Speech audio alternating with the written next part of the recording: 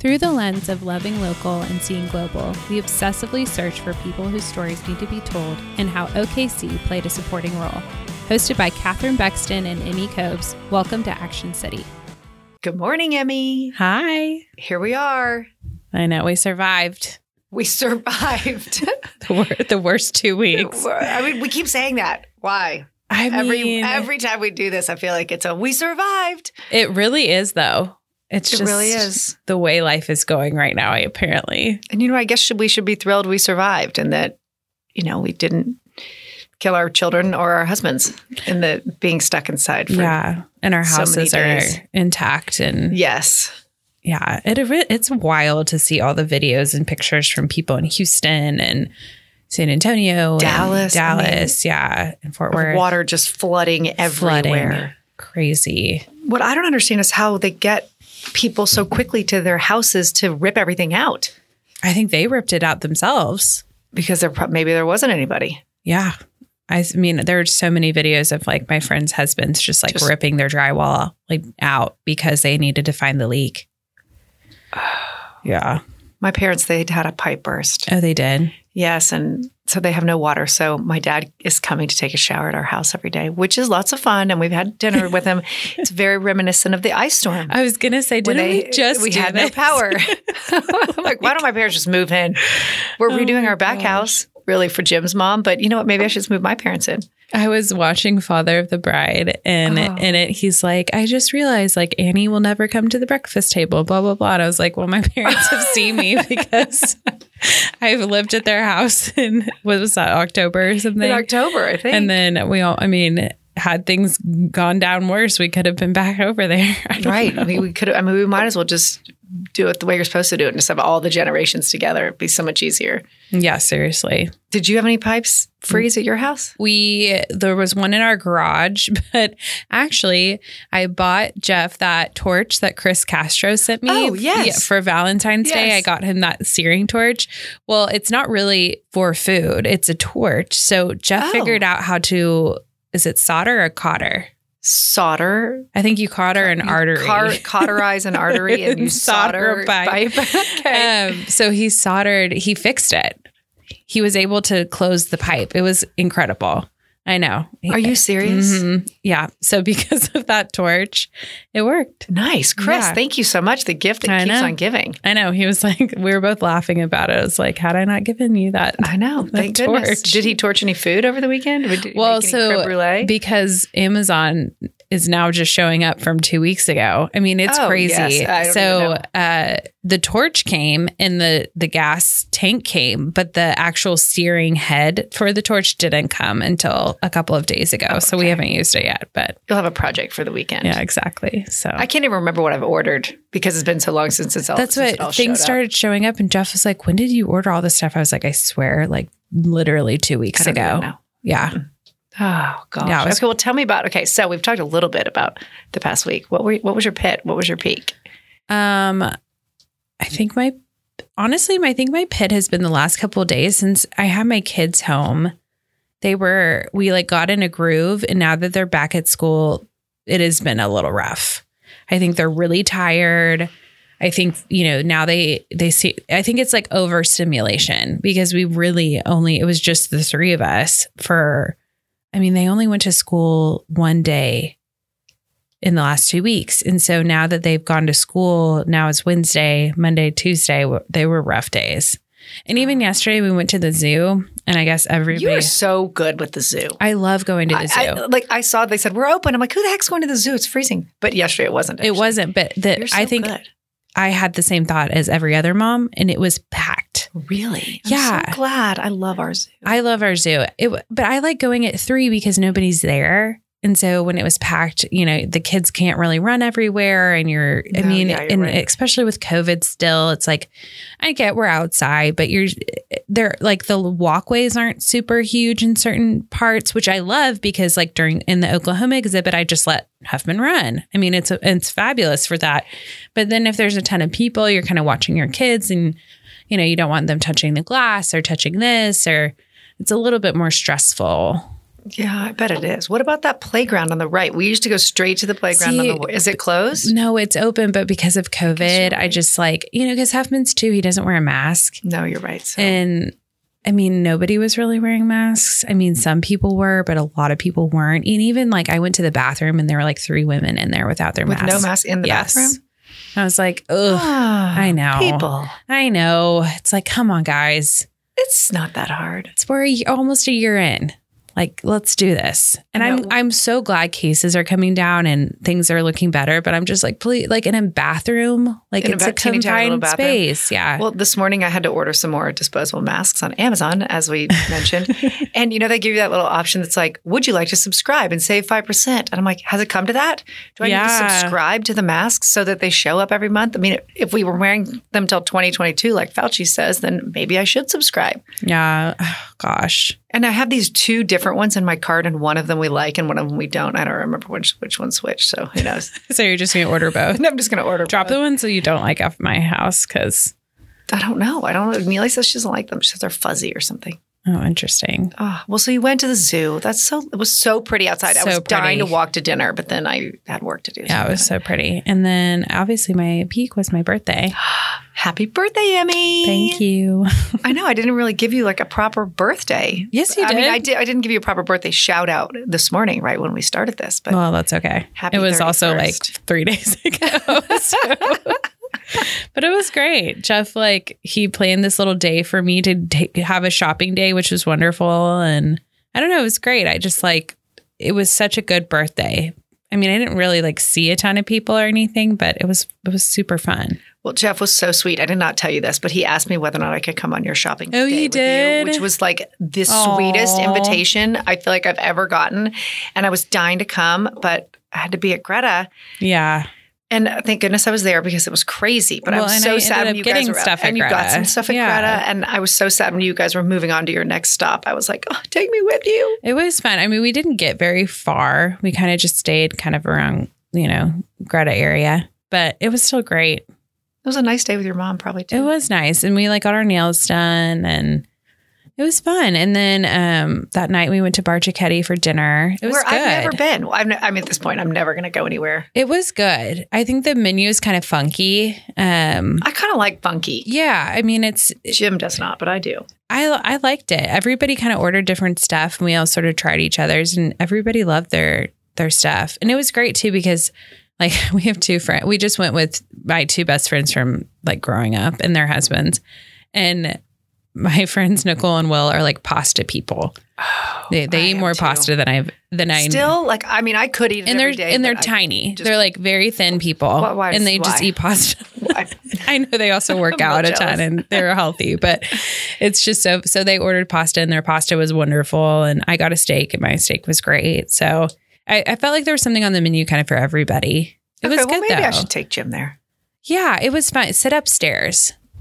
Okay. There's a downstairs and an upstairs, and the upstairs, the vibe is a little cooler. Okay. It's kind of hard for us to find a restaurant where we both agree. I mean, it's tapas. And they had fried burrata, and then they had mussels. I feel like you could kind of find.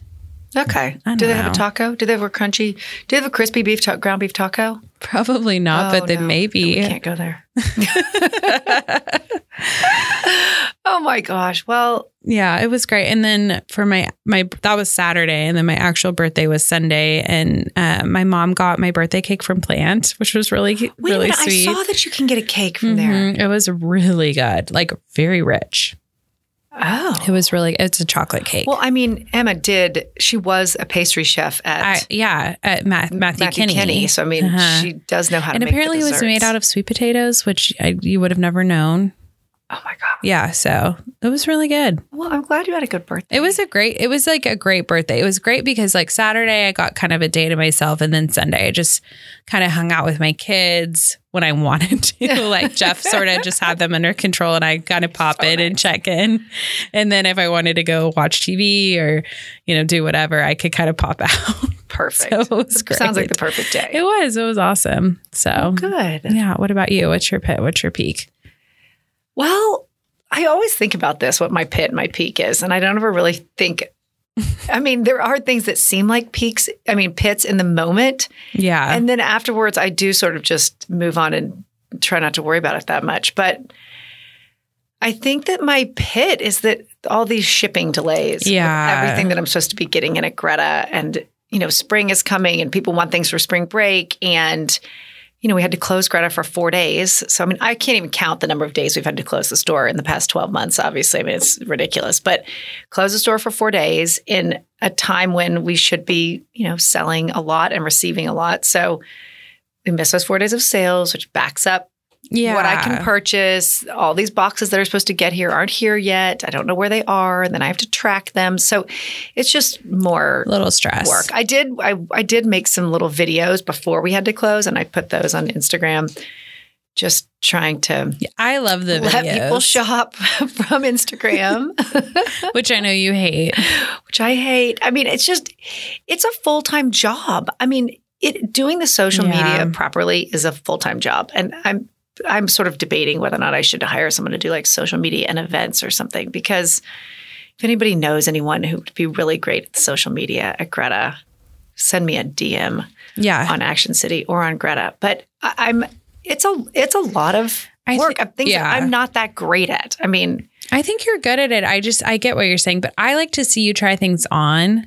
I know it is more helpful than like laying them down on the ground. Yeah, I think it is. And especially with that, you got all that athleisure, and it's I am kind of excited about that. Yeah, and that stuff, the price point's good, and great price. Yeah, I feel like that's stuff that buying athleisure online, unless it's a brand I know the exact fit, like I still want to try it on. Yeah. And there have been so many leggings or sports bras that I order online, and then they come in and the fabric's weird or the fit is weird, and you're like, God, this is such a pain in the butt to return. Send it back. Yeah. So. Oh, gosh. I know it stinks, but I think you should do it. I think, okay, I'll do it, but I may need to find someone to like manage the whole thing for me. I like to have people manage me. It's really nice. Yeah. Okay, but what was my peak? The peak, I guess that the girls were home with me all week. I had the Saturday before the storm, I got up and I went to like 6 grocery stores. Yeah, that was smart. One grocery store twice. That was smart. To get all the ingredients. I don't really plan it out. And I had all my meals planned. Some of them were big hits. Some of them were not. What was a hit?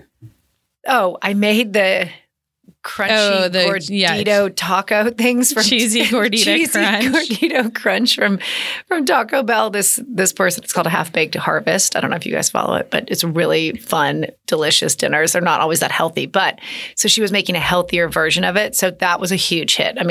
We finished off those tacos. What was not a hit was I made this chicken cassoulet. And nobody in my family could figure out what a cassoulet was. And I was like, it's just a French casserole, people. It's just the same. It's basically the same thing.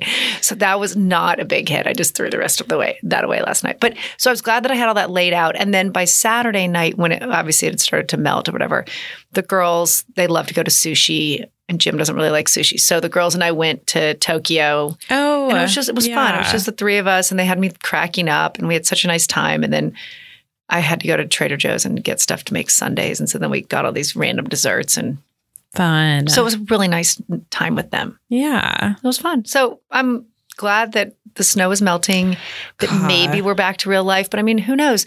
There was an earthquake like 4 days ago. So there was? Yeah. Here? And by the way, yes. And then nobody talked about it. It was like came across the bottom of the screen on the TV and it was like, they felt it in downtown. I think I was on the Peloton when it happened. It was like a 4.3 or something. Wait, was it early in the morning? Yeah, it was probably like around like 8:45 or 9. Weird. I didn't even realize. Friday, maybe. What? Yes, I know. So see, we're so over the whole thing. We don't even talk about the earthquakes. And as someone said in the store, just in time for tornado season. Oh, God. Oh, great. Perfect.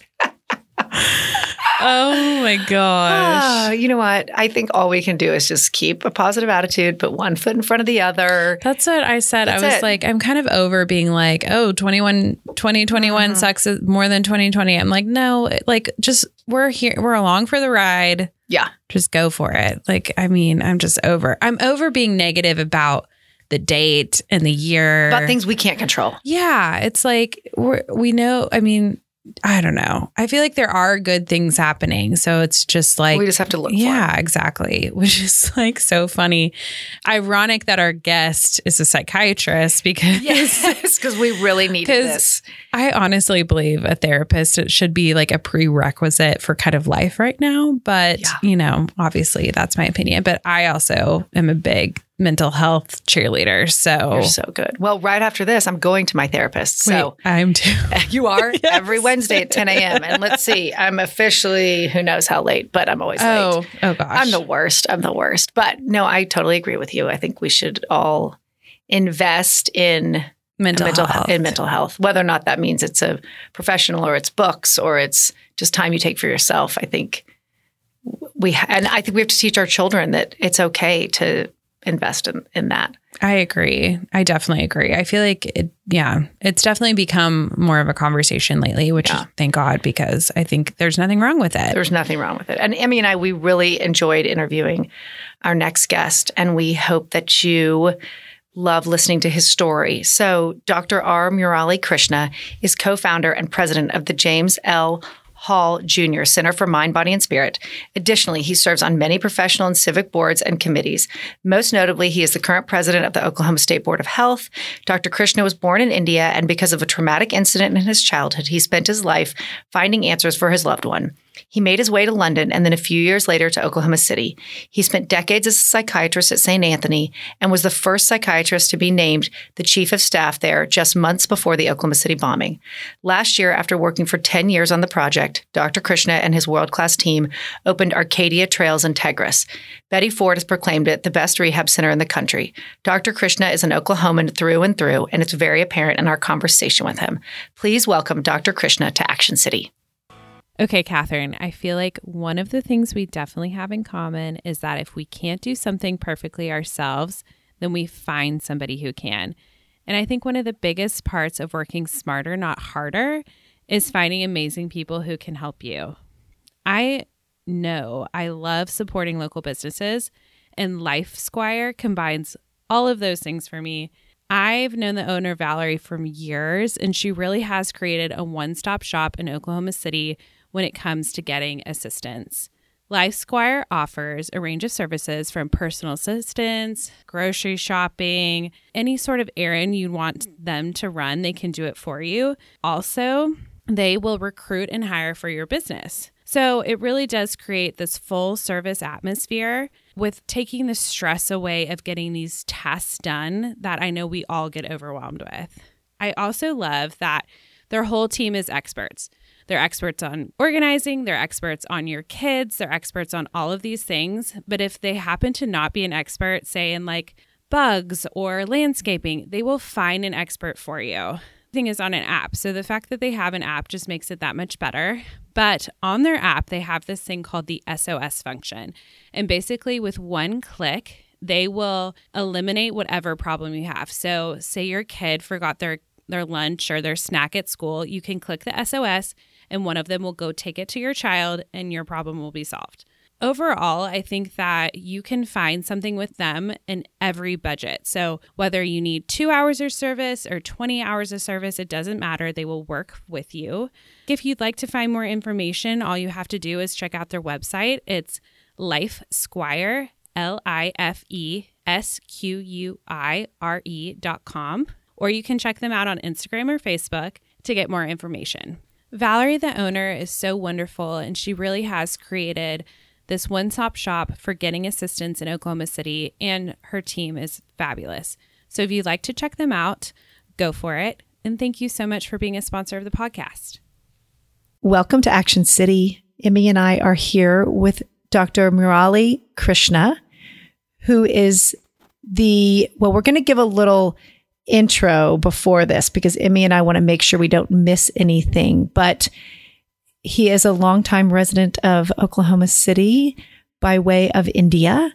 And you will find out in this interview all of the wonderful things that he has done for our city and for our state, from a medical perspective and an emotional perspective and a spiritual perspective.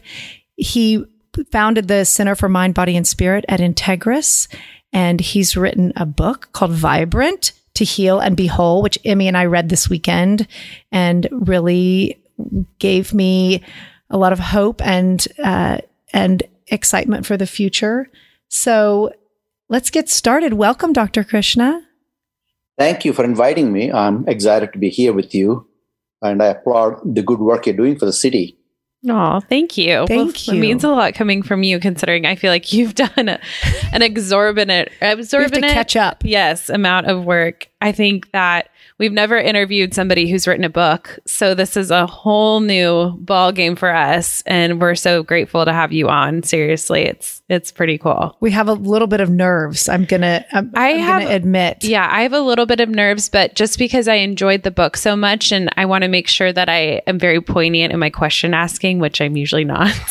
So we want to do a really good job telling your story, because for so many years I've known of you and heard my mother speak so highly of you, and my parents speak so highly of you, and I just want to make sure that we do a good job telling your story. Yes. Well, and the book was really wonderful, and I definitely will get, at the end, we could definitely tell people how they can read it, but I enjoyed it so much. And I loved how the book opens, and I'm not going to give too much away so people can still go enjoy the book, but it does open with this kind of this very vivid description of your grandfather meditating.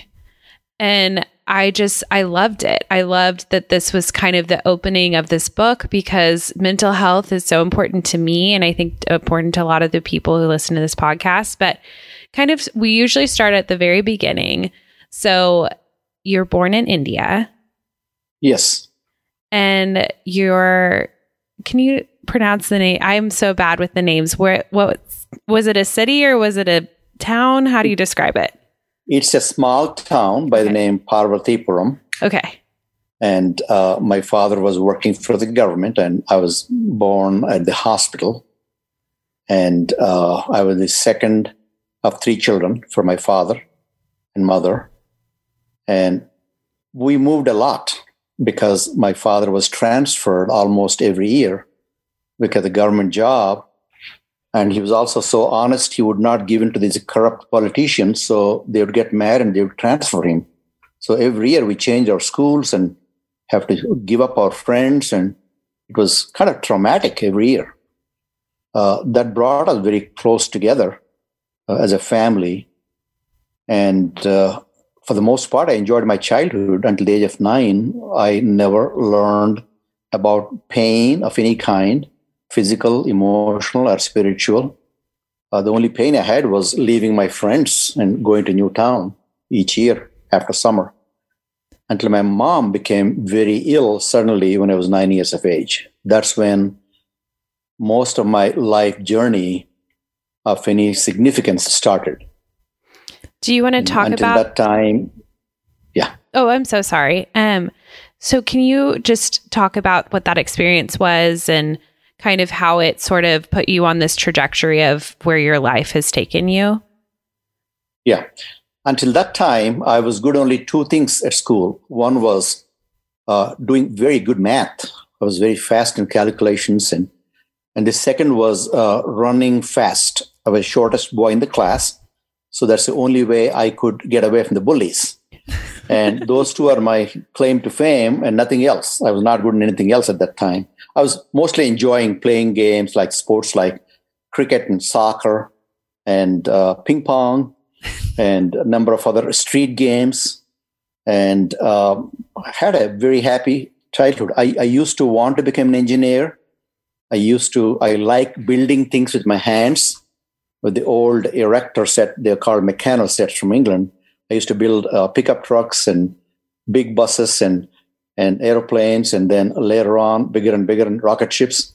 Then I used to start dreaming about going to the National Aeronautic and Space Administration when I grew up and become a scientist in building future spaceships. So my dream probably would have come true, except when I was 9, something very major happened. I came home one day from school about 4 o'clock in the afternoon. We walked back home from school, and my sister and I, and we found our mother in bed. Normally, every day, she would be waiting for us at the front gate, and she would give us a big hug and a kiss and immediately give us nice, tasty snack to eat and a glass of lemonade, sweetened lemonade to drink. And then she would make us sit down and do our homework right away. And when we finished that, she used to help us, even though she was minimally educated, 5th grade, but she was a smart lady. She used to help us with that process. And after that, she used to set us free on the streets. So we used to play on the streets. At that time, there were not that many cars. Only once in a while, a car would come. So we played and played and played until about 6:30 or 7 when the darkness came. We came home and we had a dinner with our both parents and used to tell stories to each other. So that day, she was in bed and she was not responding much, barely respond. She was slowed down. And we thought maybe she was sick.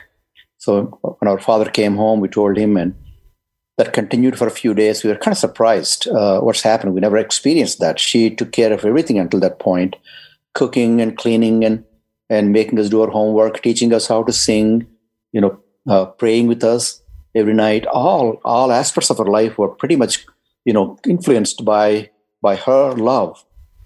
And then it suddenly changed. My father took her to doctor and they could not find out what's going on.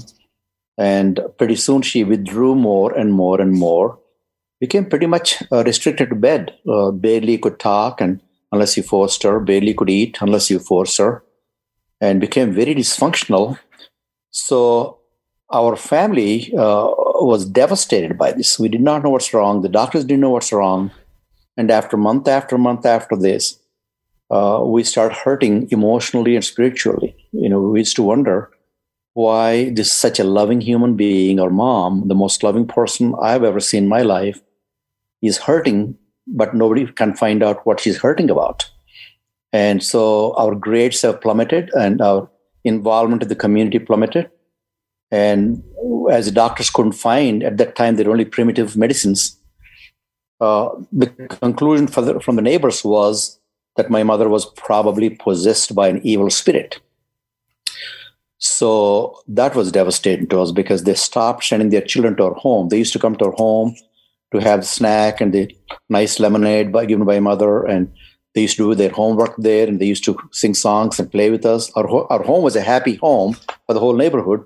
Suddenly, it became very lonely. And my mother was suffering from what's going on with us as well as herself. And then one evening, when I came back from home, she was not in bed. I ran to the little backyard we had. I saw her setting fire to herself. She decided that we are better off if she dies. And I fell all over her. I was a little short boy. Luckily, I was able to put the fire off and brought her home. And she stayed in the bed, staring into space for the rest of the night. And I was so worried about her. I was awake all night, early in the morning before anybody else was awake. At the early hours of dawn, she got up all the strength she had and started walking outside the house. She proceeded, and I followed her. And I called Mom. She wouldn't come back, so I just followed her. She proceeded for about 1.5 miles from our home. There's a tributary of a river. She went there and started going inside the river. And pretty soon I realized that she wanted to drown and die. And I did not know how to swim. I ran all behind her. I shouted, "Mom, please come back." She would look back and she would not come back. She would proceed. So at the right time, I caught her. I was gasping for her breath myself. The water was up to here. And I was hanging on to her. I wouldn't let her go. She realized that I'm going to go and drown before she drowned. So she picked me up and brought me to the shore. And both of us walked back to our home in our wet clothes. That was probably the most painful moment in my life. And that was a turning point in my life. From that point onwards, I said to myself, I need to find out what's wrong with my mom. She's not possessed by an evil spirit. God is greater than that. There's a meaning behind it. I don't know what that meaning is all about, but I want to find out. That's when I put my efforts completely into learning about human body, what doctors do, what kind of doctors do, what kind of work, how do you get to become a doctor, how do you study the brain? Where do you go to study brain? It's all new because there's no doctor in our family. Did you, Dr. Krishna, did you have anybody that you could talk to at the time about what was going on? Could you talk to your dad or your sisters? And as a family, did you discuss it? Or was, I think in the United States, really until recently, mental illness, there's a stigma on mental illness. Right. I'm assuming it's similar in India. Did you feel like you had anywhere to go to talk? Stigma is, even today in India, stigma is probably 10 times or 100 times worse than here. If we think of stigma here, stigma in India is so awful. Was even more awful when I was a child. My sisters and I would sit in the veranda of the house, and we didn't go to play, and we used to talk about what's wrong with mom, why is she suffering, and we used to cry. We used to wonder if God is there really, and we used to wonder if we need to die. In fact, my younger sister was so down. She was so close to my mom. She made a serious suicide attempt as a child. No. And luckily, we were able to save her. And the only person I could talk openly was my grandfather. He was really like an angel.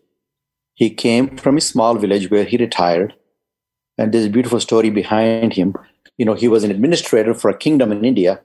And then due to a spiritual experience, he decided to serve people.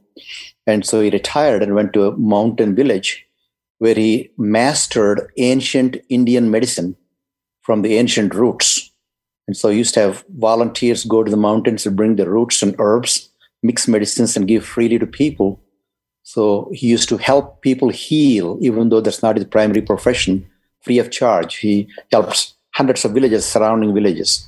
So he heard about what's going on. He came, and I was his favorite grandchild. In fact, there is a middle name is named after him. And so he took active interest in me, and he used to teach me, give me confidence about there is a God, there is a overwhelming power that creates us, sustains us. You may not feel that way right now because you feel all alone. When you're suffering, you feel disconnected from him and from the world. You feel all alone. But remember that he is there and he is going to be helping you. And what we need to do is for you to learn some skills to cope with what's going on while some help is being available. Help is being discovered. So he taught me at that time mind calming skills. And I didn't quite understand at that time all of it. He taught me how to breathe, alternate breathing. He taught me meditation. He taught me focusing. He taught me how to have hope and to have faith and how to sustain in difficult times. And he really gave me a ray of light that I started believing gradually. I became a believer in a prayer that gave me a lot of comfort.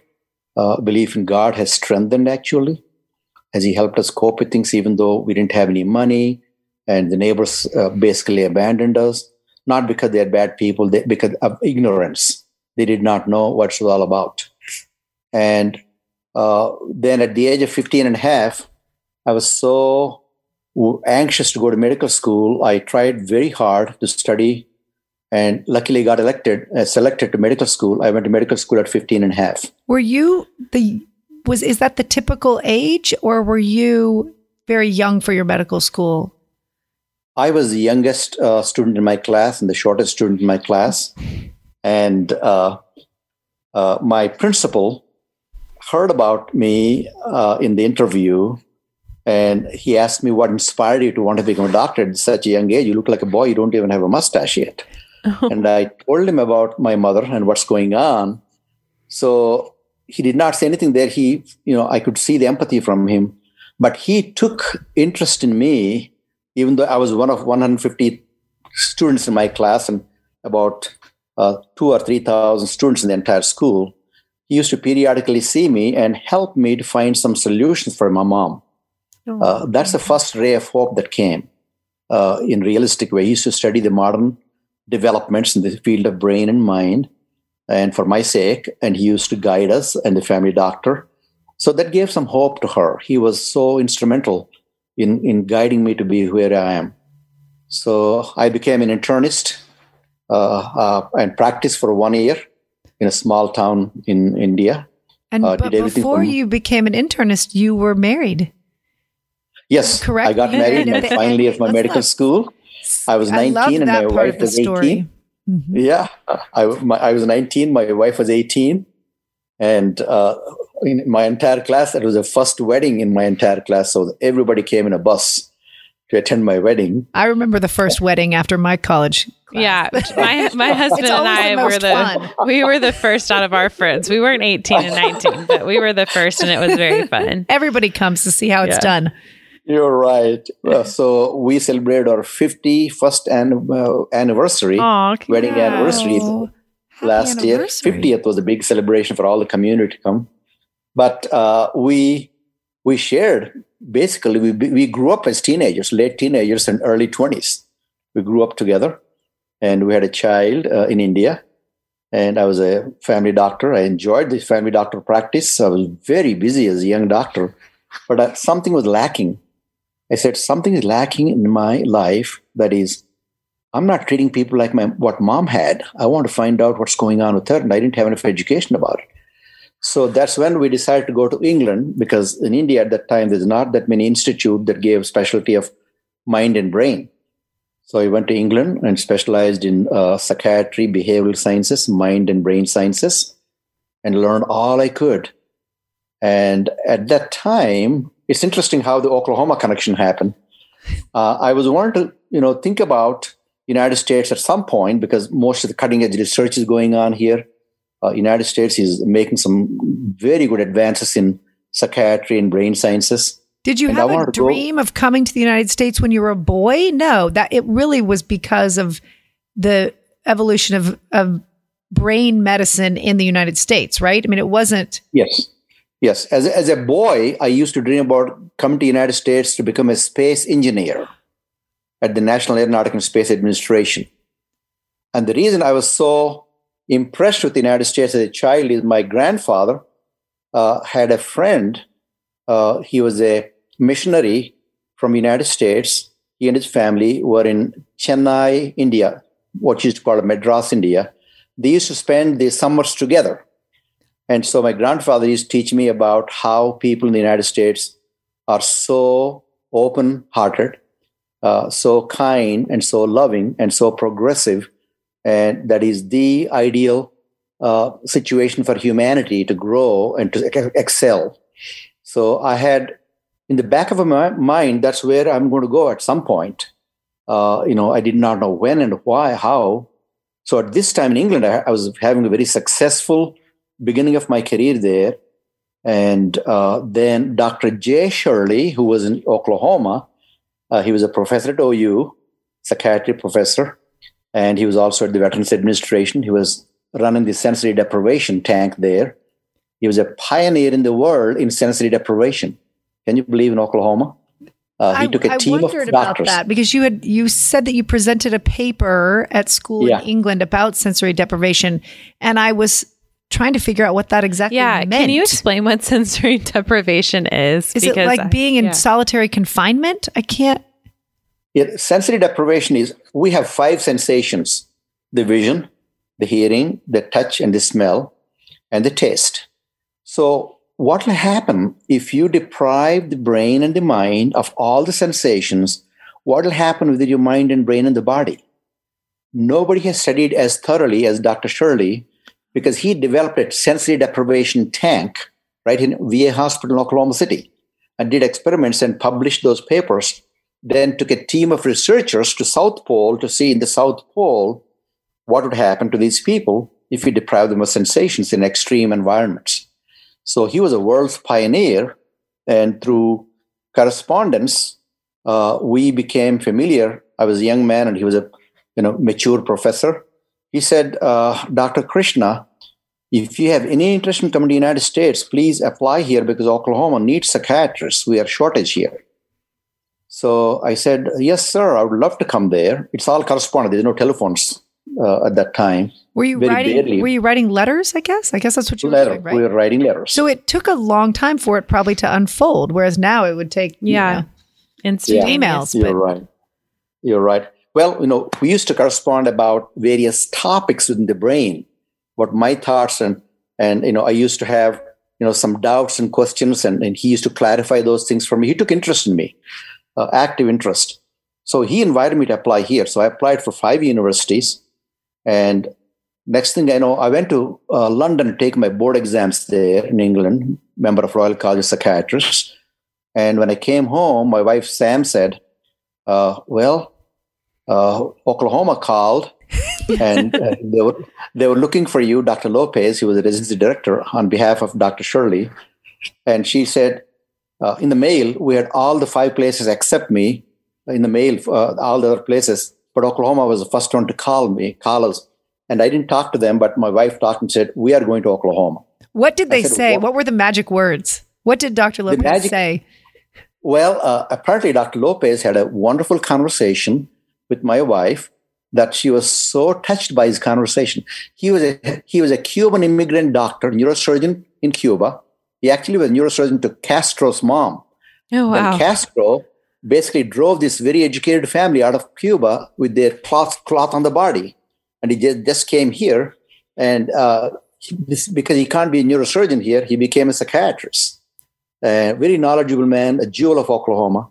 So after my wife talked to him for about 45 minutes, she said, we're going to Oklahoma, wherever it is. That's the place we need to go. He was so loving and affectionate. And if you're not going to be in India, I would rather be at a place where people are loving and affectionate. So I said, okay, let's go. Dr. Shirley is there, so we'll go there. So we packed up our bags and we were ready to go. Went to the embassy, and they said, well, son, do you want to go there as a visitor or an immigrant? I said, I'm going to immigrate there. I want my family to be raised there. I want my children and grandchildren to be raised there. And the older lady there at the embassy said, son, it'll take several years to get immigration visa. How did you plan to go there? And so I called back Dr. Shirley and said, Dr. Shirley, they said it's going to take several years. I can't come right away. This was January of 1975. Dr. Shirley said, let me go to work on it. So he worked with 2 people, Senator Bellman and Governor Boren. So within 10 weeks, my wife and I and my 3-year-old son were in Oklahoma City with immigrant visas, green cards at Will Rogers Airport. And Dr. Lopez and his wife Maya were there to receive us, take us to their home to give us a wonderful gourmet food that night, late night, midnight. I loved that part of the book because so many of my most happy memories as a child and as now as a parent is around the table with a delicious meal and friends. And I love that you said it was late at night and he had you for a Cuban meal. And here you are immigrating from India to the United States, and you sit down with a Cuban family who also immigrated under different circumstances, and you shared a meal together. And that was your first introduction to this city. I really loved how multicultural it was. In 1975. I mean, yeah, that was a spectacular experience for all of us. A great introduction to a great city, emerging as a great city. Well, and I love too that you have these people looking out for you that you've never even met before. They just had heard from a friend that you would, help change psychiatry in the state. And so they made sure that you were able to come as quickly as they could get you. I think that that's also a true testament to kind of Oklahomans and how we do things if somebody is in our corner, or if we're always looking out for the good of the whole, I think. Absolutely. A lot of people don't realize how special we are as Oklahomans. And I want to share with you a key moment for me when I realized not only the early experiences, I've had very positive experiences, how I was given the opportunity to succeed both at the Health Science Center and then as the chief resident. And then I started practicing at St. Anthony Hospital. And within a few years, I became chief of psychiatry at St. Anthony Hospital. And within a few more years, the 800 doctors there unanimously chose me as their chief of staff, which is the greatest honor you can have in that 100-year-old hospital at that time, oldest hospital in Oklahoma City. Never in the history of that hospital was somebody born overseas chosen as chief of staff, and never a psychiatrist was chosen as chief of staff.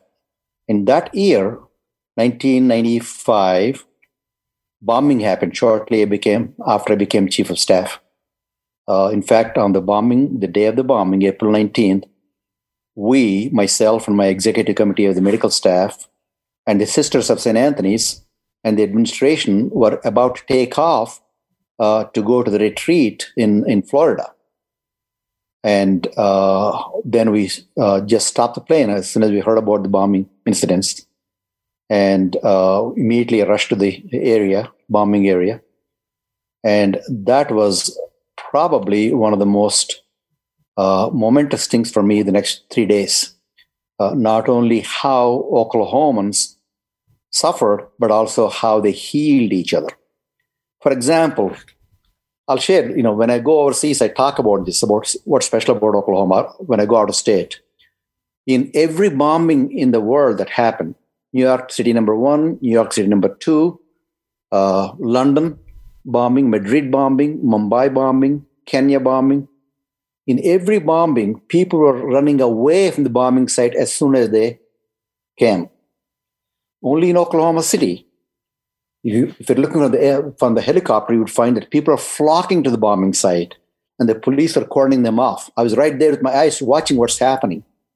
And that is amazing. People wanted to go there and help, even though police are saying rubble is falling down, concrete rubble is falling with steel, and you could die. And so there's this nurse from Guthrie, 32 years old, I think. She would go and save some people, bring some people out, and police would keep her out, and she would come back again. And finally, she, concrete fell on the head and died. Oh my gosh. She had 2 twin sons that are 21 or 25 or whatever age right now. It's a blind man would go with his stick and would go inside and in the rubble and bring people out, even though police are cordoning them off. There's so many stories there that were so touching. So I helped coordinate the relief efforts. And incidentally, the Cassidy students, my daughter was one of them, without me knowing, they had a volunteer student body came all the way and brought drinks for everybody there, all the bombing victims and their families. It was kind of chaotic there. So everybody rolled up their sleeves and came to help, no matter what field of profession they're in, not just doctors and nurses. It is amazing. From all over the world, we got calls from England, from everywhere, with a plane load of doctors wanted to come here. And I would ask my doctors, do we need help? I said, no, we have enough right here at St. Anthony and surrounding hospitals. We don't need anybody from outside. So the joke was, by the time the federal government sent their supplies, the only thing we needed from the federal government was mint under the pillow. That's all. And everything else was supplied by the chip cookie by the Oklahomans. So here comes the momentous moment for me, from my own personal life. My mom suffered a lot, and I didn't understand. I could never understand the meaning behind it. But I went ahead and said, I need to find solutions. So I went ahead and specialized in psychiatry, treated psychiatric patients with illnesses, then started treating, in preventing illness, then started enhancing our mental health and our physical health. So, but I never could understand, why did my mother suffer? Why did she have to suffer? And I understood at this magical moment. 3 days and 3 nights, we worked at St. Anthony. Finally, after 3 nights and 3 days, I'm walking back into my car to go home. And in the parking lot in the basement, my friend, Dr. Philip Green, was a psychiatrist. He was also working hard. He stopped me and asked me, Murali, I want to ask you something. I know you're tired and I'm tired too, but I'm kind of curious. Please don't feel bad that I'm asking this question. You came from several thousand miles away. You didn't have a single classmate or a friend, but you became immensely successful and people love you for some reason. I don't understand why so much affinity and affection and love that you've generated, and you have this fabulous practice. You brought 10, 11 other doctors into practice, became the largest group in Oklahoma. And don't feel embarrassed. Just tell me, tell me what's the secret, or what are there any things I can learn? And I said, Phil, I was tired and I felt a little uncomfortable answering the question because I don't know the answer. And Phil, I don't know. I don't know if I'm that successful as you think, but maybe I'm lucky. Maybe I worked hard. Phil said, no, that's not it. I want you to search for it and tell me.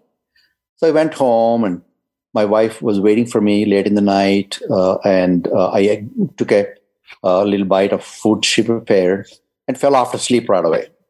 Just after a few hours, I woke up. It's like a light bulb lit in my brain suddenly. It said, dummy, you didn't become successful because you worked hard, because there are millions of people in this profession that work more hard than you. You didn't become successful because you're smart, because there are millions of people that are more smarter than you and went to even most fabulous universities you could never even dream about going. You became successful for only one reason. You developed an understanding of the pain of another human being through your mother. Through her pain, you understood their pain and genuine empathy in your heart, and that shows up. And that is the reason why you had any success in your life. And she, basically through her suffering, has given you that gift, that you're able to give that gift to these hundreds and thousands of people you're serving. It is truly given a gift by her and God. It's nothing that I have done or not done. And that was the most important realization in my life, that there is a meaning behind our suffering. Sometimes you may have to wait for 1 year, 5 years, 10 years, in my case, decades, before I really had a meaning, true meaning that I could understand and fully embrace and incorporate into my life. From that moment onwards, the focus of my life completely changed from one of being a successful doctor, treating people successfully, being the most respected doctor, whatever, being the president of this, president of that. I've done all those things. I said, that's not the solution.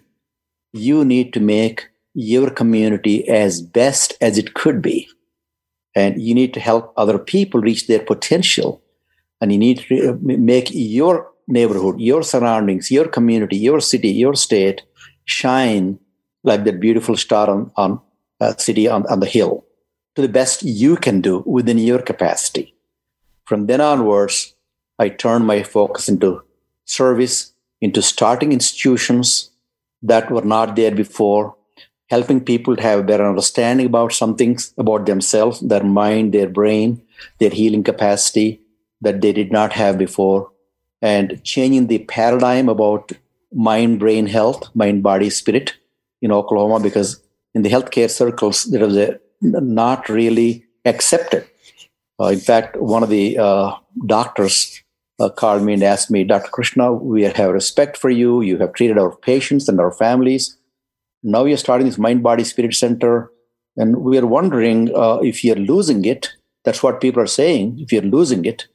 And we want you to come and help us understand that, because we don't want to lose you. They thought I was going crazy, basically. And so I went to Penn Square Mall. They had a meeting there, 50 Penn Place. And that's where I had a big meeting with all the physician leadership of Oklahoma in helping them to understand about how mind affects the brain and the body and the health, and how this is going to be future of healthcare and self-care and mind care, and in removing the stigma about that. Fortunately, due to their love and respect for me, they were giving me a chance.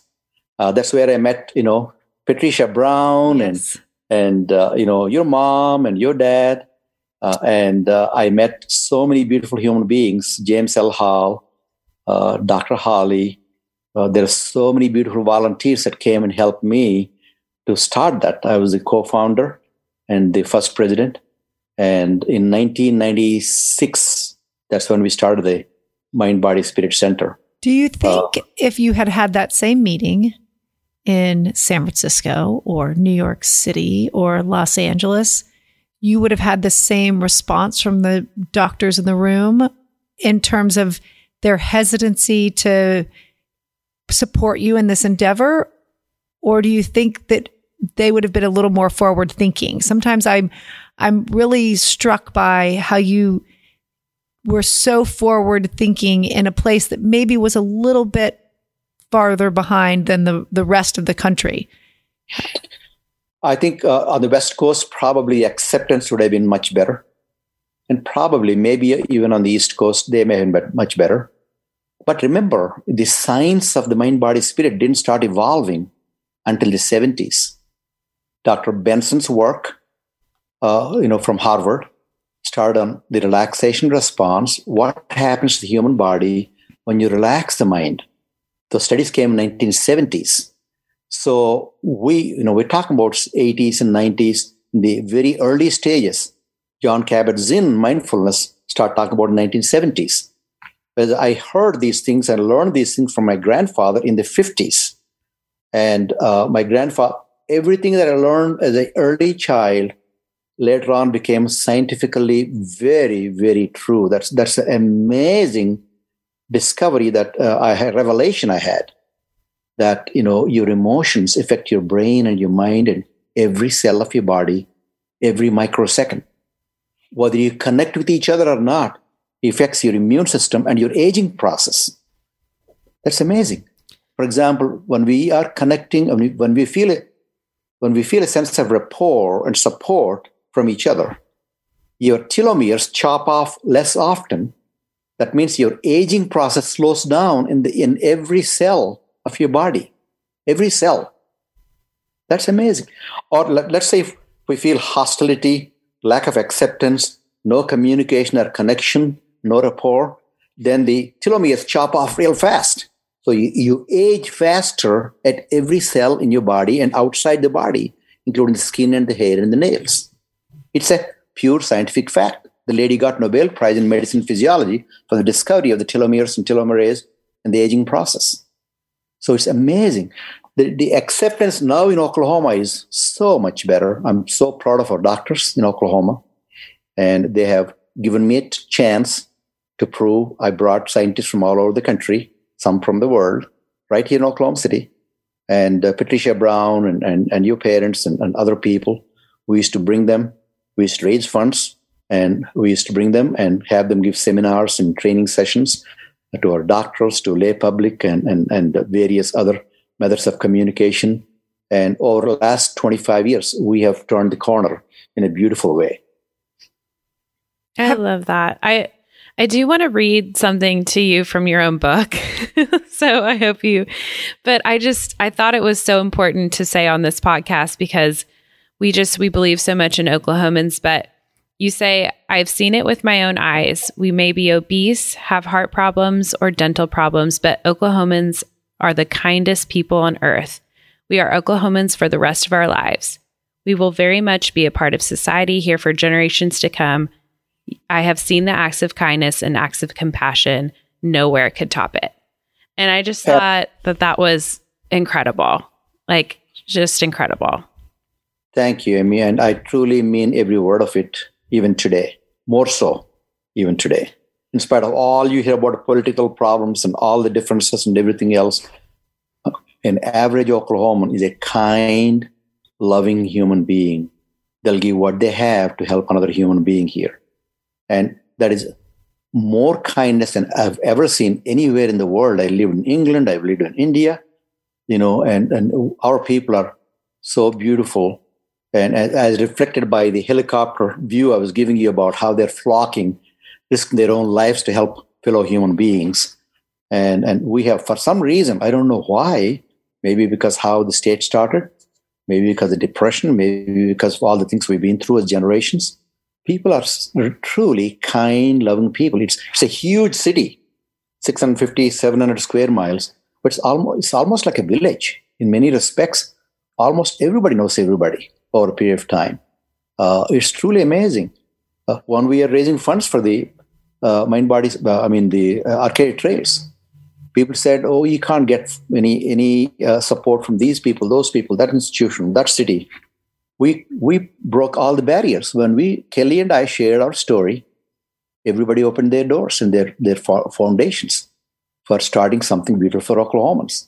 Tell us about what we are. Tell us about Arcadia Trails, and so that our listeners can understand what it is and the journey that you took to get here. So after the Center for Mind, Body, and Spirit, you did not stop.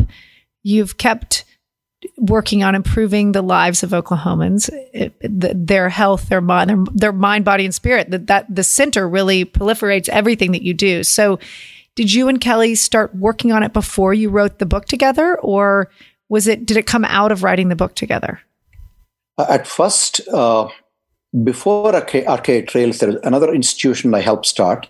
In fact, I'm the founder for the institution called Health Alliance for the Uninsured. When I was elected as county medical president by 1,300 Oklahoma doctors in Oklahoma County, in my first board meeting, I said, you have elected me, so I'm going to set the agenda. I want you to consider doing something for our community from our hearts. And so in the beginning, the doctors were wanting Medicaid reform and less paperwork and malpractice reform. So we'll accomplish all those things, but what are we going to do for common man that's hurting out there? So that led to formation of the organization called Health Alliance for the Uninsured. I brought the hospitals together, all the 11 hospitals together. First time they got together. And because I coaxed them, I told them something very important happened in Oklahoma City. They said, we'll send our marketing VP. And I said, don't come, don't send. You lose your seat. All the 11 presidents came from every hospital and the governor's office and the health department and the health science center. So we formed what's called Health Alliance for Uninsured. The end result is we are serving 12 clinics that serve poor and the uninsured in Oklahoma. We connect them. We give resources to them. We find examination for the patients. About 13,000 to 14,000 patients go through the doors. Free exam, free x-rays, free lab, and free surgeries, free hospitalizations for those at the bottom of society that don't have any insurance, any resources. The key point of the Health Alliance was I had to work door to door at the legislature to convince the legislators to give a new law called Senate Bill 930 that protects all doctors, all nurses, all health professionals from any liability whatsoever if they give their service out of the goodness of their heart to the poor patients. So it's a labor of love.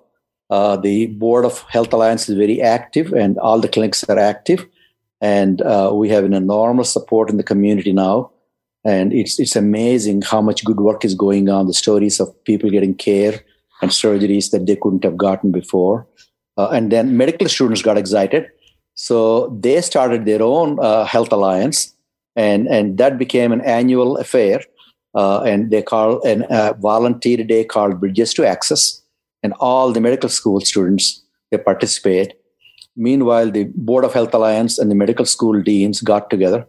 They started an award of all people in my name for the top medical student giving the most community service for that year in a volunteer basis. Oh, wow. So they compete to volunteer. That's beautiful.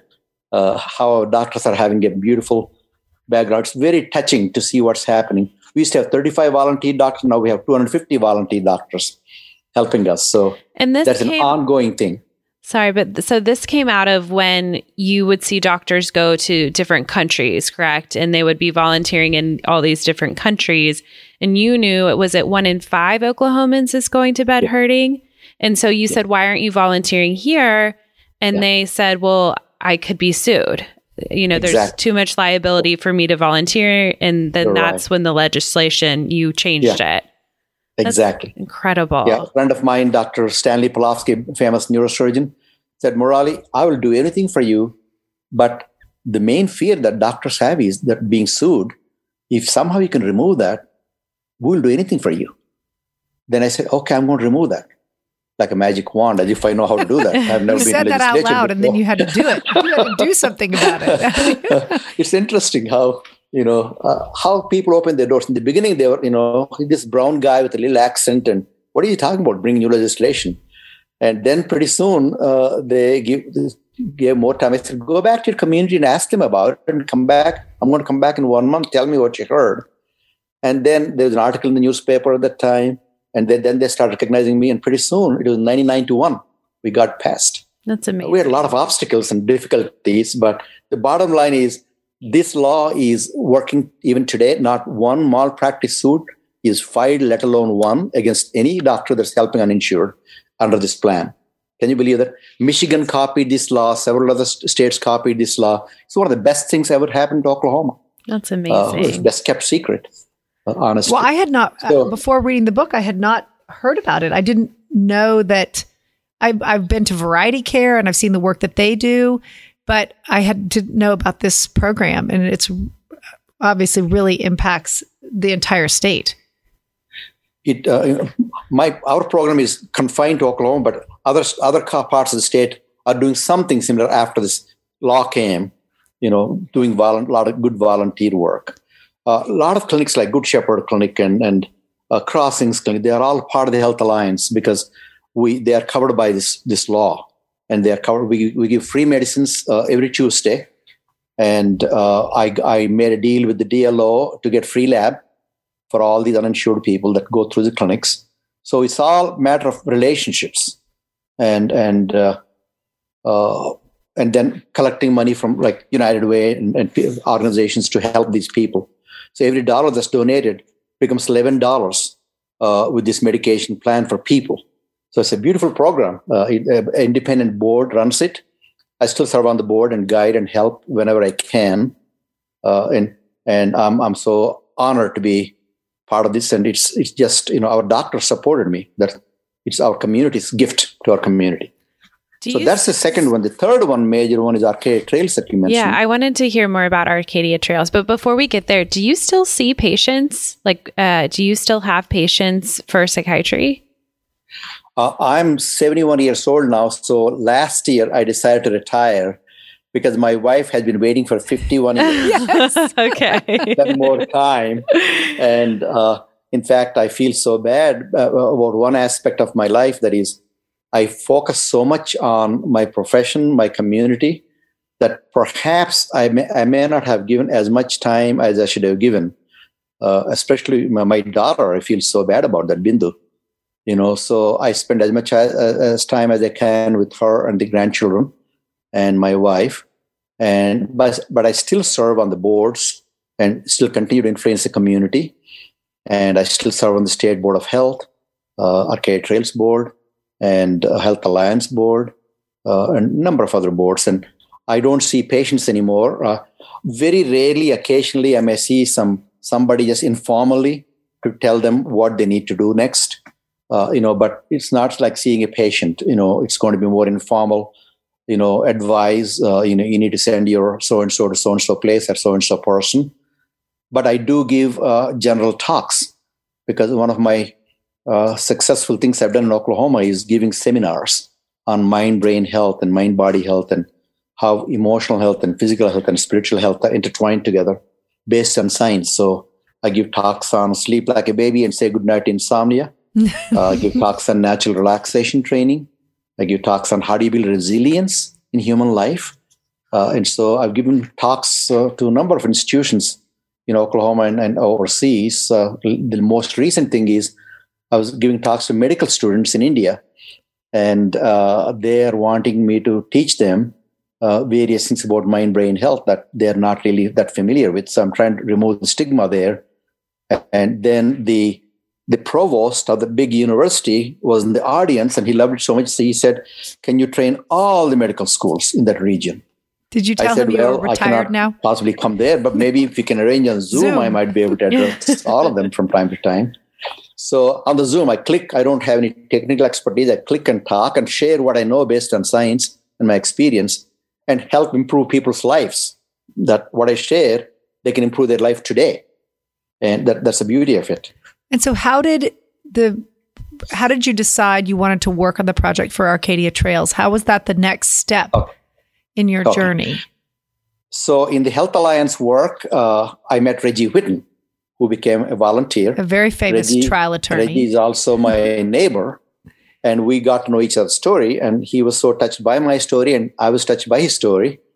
And then he said, and then Terry White and I have been very concerned. Terry is a wonderful spokesperson for mentally ill, a very articulate lady who was mental health commissioner at that time. And I was having conversations with her about inadequate facilities, inadequate programs in Oklahoma, that we have more knowledge based on science and evidence-based medicine to help people to change their lives. So Terry was concerned about not having that. So then they said, I did not know Kelly Fry at the time. They said, there's a lady by the name Kelly Fry who is taking over as the editor of Oklahoma.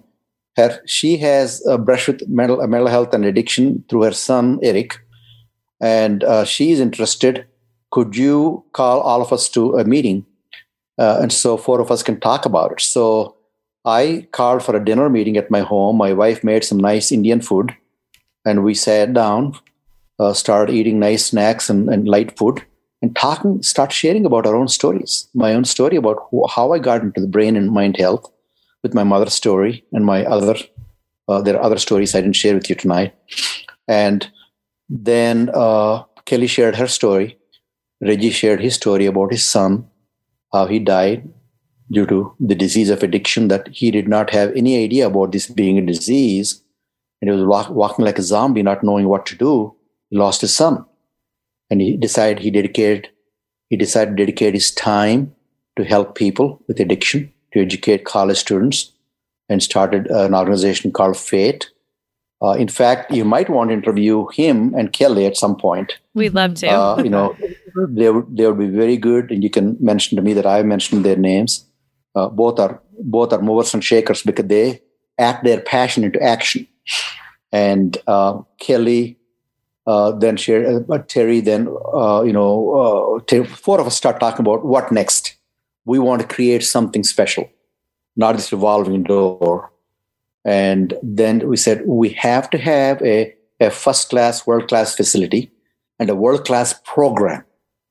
None of us are wealthy. We are decent professions, but we are not wealthy people, donate millions. So we said, let's go ahead and do 2 things. One is have a pathway of programming. What is available in the world about the knowledge of how to help people with addiction and mental illness, and put it together into nice program, world-class program. That's one pathway. Second pathway is align with local institutions and people that care about this. And we had many institutions approach us, but we chose Integris at that time because I was working with Integris as president of Integris Mental Health. So I had connection more to the top of the administration and to their board, and who trust me and who like me. So we approached them, and they readily came on board. And then they gave their foundation, and we together, along with community, many members in the community came to help us. The Gaylord family, for example, Catherine, you are aware of them, yes. And Amy, you are aware of them. And, Molly's brother came to help us. Yes. Bob was so kind. And even foundations from Tulsa, which normally apparently there's not much help from each other town, but several of them have helped us. Zara Foundation came and helped us. There are 250 donors, but it's a labor of love of 9.5 years. Kelly and I would go around the state, many cities, many talks, weekends, nights, and evening talks, and to helping people to understand what is the problem of addiction and mental illness. How does it evolve? Why is it a medical problem? How can a person be treated effectively? And what would constitute a decent treatment program? All translated into common words people can understand. So these 250 donors finally emerged and gave the money we needed. Integris helped us build the facility. It's on Edmond campus on I-35. Yesterday, Betty Ford people, day before yesterday, we had a meeting. They were telling us that, Friday morning, I think we had a meeting. They were telling us that this is the most fabulous looking facility in the whole country. Wow. Betty Ford said this. Arcadia Trails. Betty Ford said that. Yes. The Betty Ford's director. And it's got a treatment program to match it. So you're going to be hearing more and more about it. It's kind of best kept secret so far. And they're going to unwrap the marketing and unveiling the program. When did it open? When did they take their first patients? About 1 year ago. So right before COVID. Doing very small number of patients right now to work out all the issues. And now they're about to unveil it to the community and to surrounding states and to professionals. And it's a fabulous program. I strongly believe in education of the brain as component, just like Amy, you're talking about how learning how to meditate help you with your anxiety. There's no reason for human being to continue to suffer. There are healing powers that the good Lord has given us hardwired inside our body, but we don't know them. They're like treasure, big treasure that your grandfather kept for you in the backyard hidden somewhere and you didn't know that until very late. We need to learn. Even small children have to be taught many of these skills, how to, unveil the inner healing power that they have within themselves. So that's part of the program. Mindfulness training is a part of the program, and relaxation training, guided imagery, and even drumming, and a very, very good psychoeducational program and brain re-education program. It's kind of exciting what's going to happen in Oklahoma. Is the with this center and its activities. Is the center just for addiction, or is it for other mental illnesses as well? It is addiction with mental illness. A lot of people don't realize addiction and mental illness go together, go hand in hand together. 80 to 90% of the people with addiction have a mental illness, coexisting mental illness, that they may or may not talk about or realize that. Oh, like wow, anxiety, I didn't realize that. Panic, depression. So you treat both of them simultaneously together. And so the addiction and mental illness together. That's what this treatment is all about. It's a residential program, and it's, in the beginning, it'll be an inpatient, and then gradually as they become more and more better, shift into day hospital program, and then shift into intensive outpatient program and outpatient program. Whereas the treatment parameters are common throughout the 60 to 90 days they're going through. Their place may change, but they'll have the continuum of the program.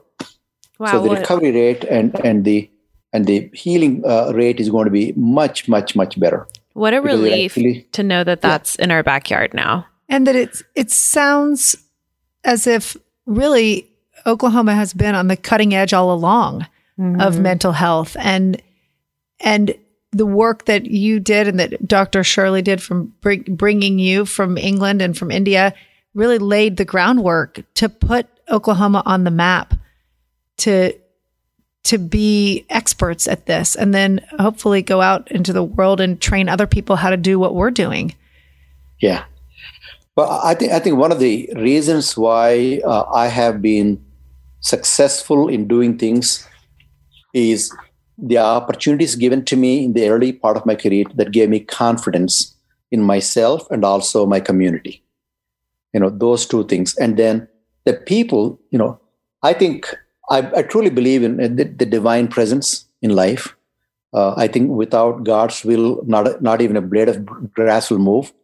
Even though we don't understand why it's happening, what's happening right now, we will understand at some point.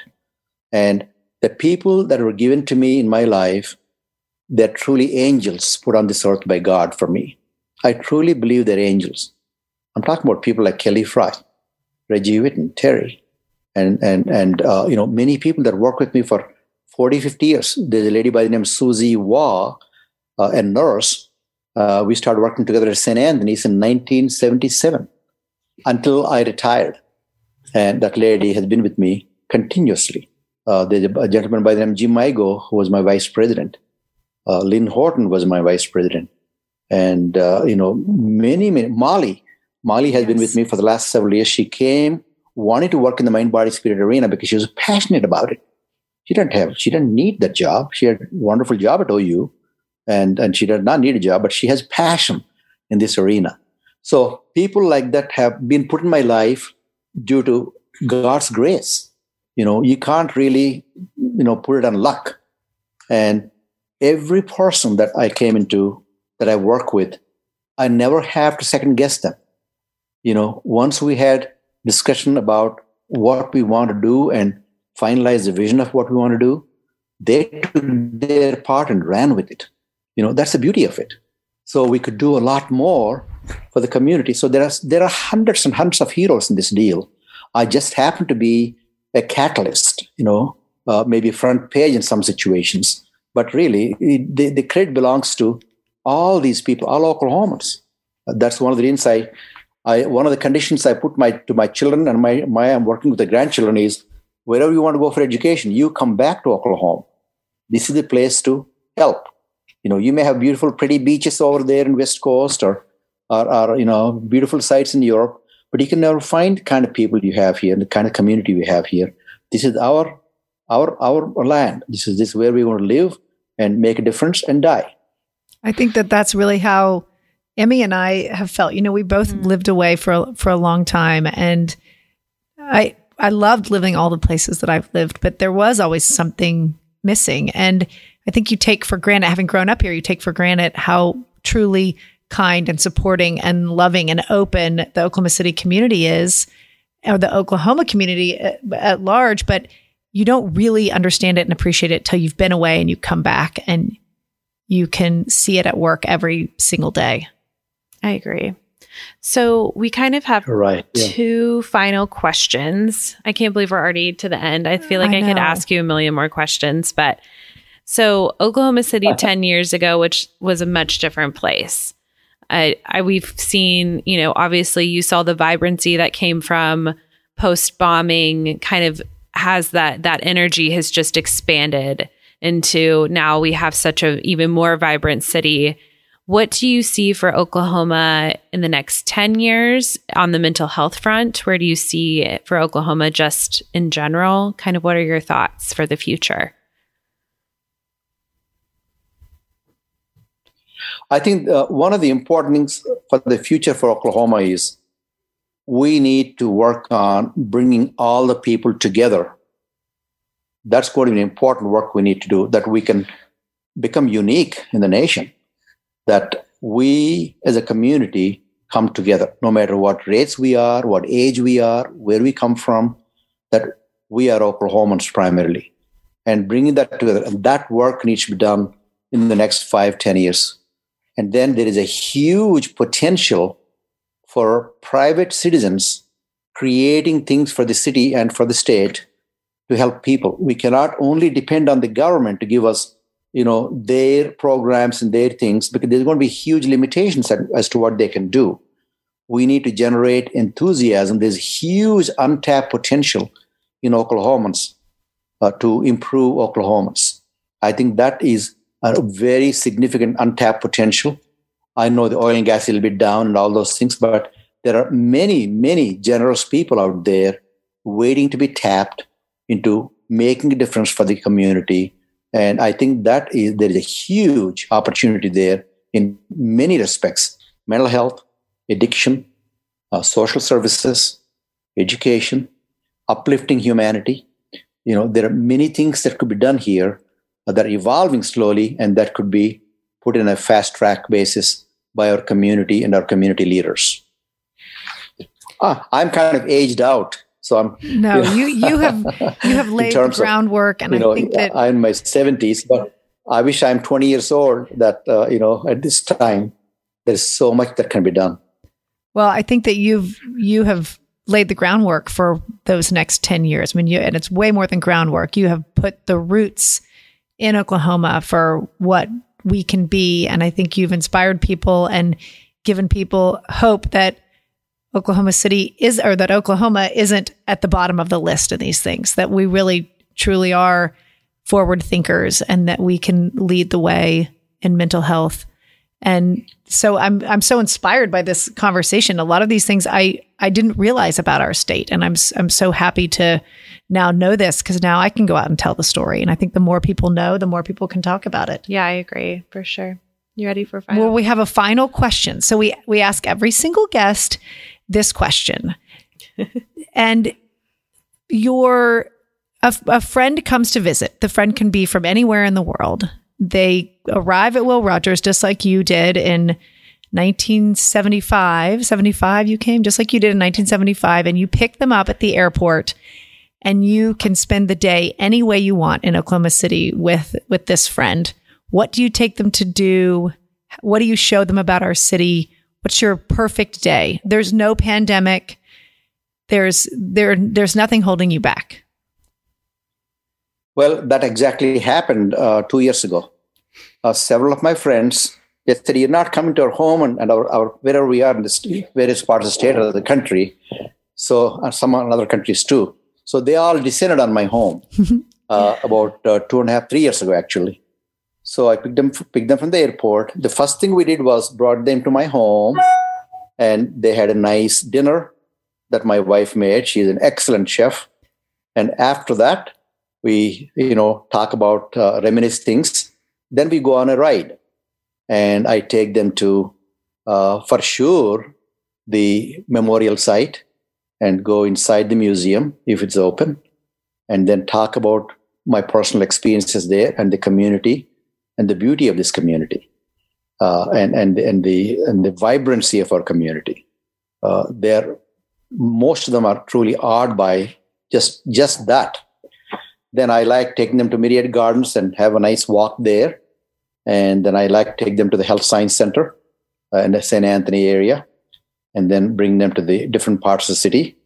Then when we have a chance in the next day or two, I'll take them to the what used to be called Cowboy Hall of Fame. I still call it that way. So do we. National Heritage You're Center. You're a true Oklahoman if you still call it the Cowboy Hall of Fame. Right. And some of them are interested in some local food. I'll take them some local restaurants, barbecue restaurants, or some of the downtown restaurants. And most of them want to eat as much as they can at my home. So sounds like it. Emmy and I are coming over. Yeah. We need an invitation for dinner, it sounds like. Well, it is. I love to show my friends around this city. And I think it stems from my mother. I think she's sort of the original Oklahoman, it seems to me. Nothing brings her more joy than driving people around our city and showing them what this place is all about and her favorite spots and telling them all about its people. And so I always enjoy hearing how other people like to do that. One of the beautiful things in Oklahoma, a lot of people don't realize, is we have one of the best sunsets in the world. I love our sunsets. I love them. Oh, my goodness. That is amazing. We have a little lake in the backyard. We share with 100 other homes. It's called Mulholland. And every evening, we spend time in the backyard for 1 to 3 hours, just looking at the changes happening in the sky and the horizon, the sunset. And right after sunset, how the sky changes. It becomes translucent. It's most beautiful because our pollution rate is very low, and you don't see that pure sunset in many places of the world nowadays. And we have that beautiful show, right in front of our eyes every day, almost every day. That is beautiful. That was stunning for me, especially when I came from England. That I was stunned by it. In England, it rained 200 days a year. You don't see the sun in England. So it was like a big bonanza here. It is. My children that's comment on it a lot. My children love the sunsets as well, which brings me a lot of joy. So where can people find your book? Where can people find, Arcadia Trails and Mind, Body, Spirit Center? Kind of where can you direct them to find all these wonderful resources? Thank you. My book, Vibrant to Heal and Be Whole, From India to Oklahoma City, can be found on the Amazon Kindle, and also Amazon. The physical book can be found. And in fact, Catherine, I have hard copies with my signature and message for you and Emmy. Oh, thank you. And Richard. So I need your mailing address or somewhere I can deliver them for you. Yes, we'll send you the address. Maybe you can text me or send an email to me. Yes, of course. I would love that. Then also Arcadia Trails, go to Integris Health website and click on Arcadia Trails Addiction Recovery Center. And it'll give a beautiful detailed view of what's going on there, how it evolved, and things like that. That's the Integris Arcadia Trails Addiction Recovery Center. And then James L. Hall Center for Mind, Body, and Spirit. Molly Ross is the executive director. And we used to have a giant physical library, but due to coronavirus and everything, the Integris Health and the community decided to have more web presence of the Mind, Body, Spirit Center. So it's being converted now, being constructed, the major web presence of many, many resources going to come in the Integris James L. Hall Center for Mind, Body, and Spirit. Then you can watch some of my podcasts on the YouTube. Just go to R. Murali Krishna, MD, Oklahoma City. Many talks will come, live video talks on how to build resilience, natural relaxation training, which is very popular. I was going to say, I'm about to go watch that one. The natural relaxation one sounds great. And then there are many other topics you might be interested. Or you can go to Integris Health, and then in their website, you can also find resources for that. Amazing. Thank you so much, Dr. Thank Krishna. you for joining us. We really, truly so appreciate peaceful. it. Yeah. I feel better already. I feel reinvigorated for the... It's been my pleasure and my honor. Thank you for what you're doing. God bless you with wonderful life. Thank you. You too. Thanks for spending time with us. Thank you, Catherine, Emmy. Thank you, Richard. Thank you so much for joining us today. We truly appreciate your listening to these stories. You can find us on Instagram at Action City OKC, or for business inquiries, email us at hello@actioncityokc.com. Action City is produced by Blacken Studios. You can find the studio on Instagram and Facebook at Blacken Studios. Creative services provided by Ranger Creative. Music written and performed by Kansas City Bankroll.